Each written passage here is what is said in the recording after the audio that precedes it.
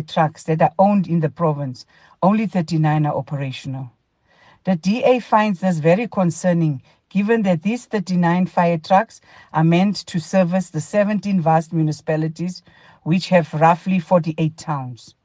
Equally concerning is the fact that over the past couple of years, the lives of around 260,000 residents in Dipaliseng, Pixley, Isakaseme, and Tabacheo local municipalities were put in danger because these municipalities do not own fire trucks.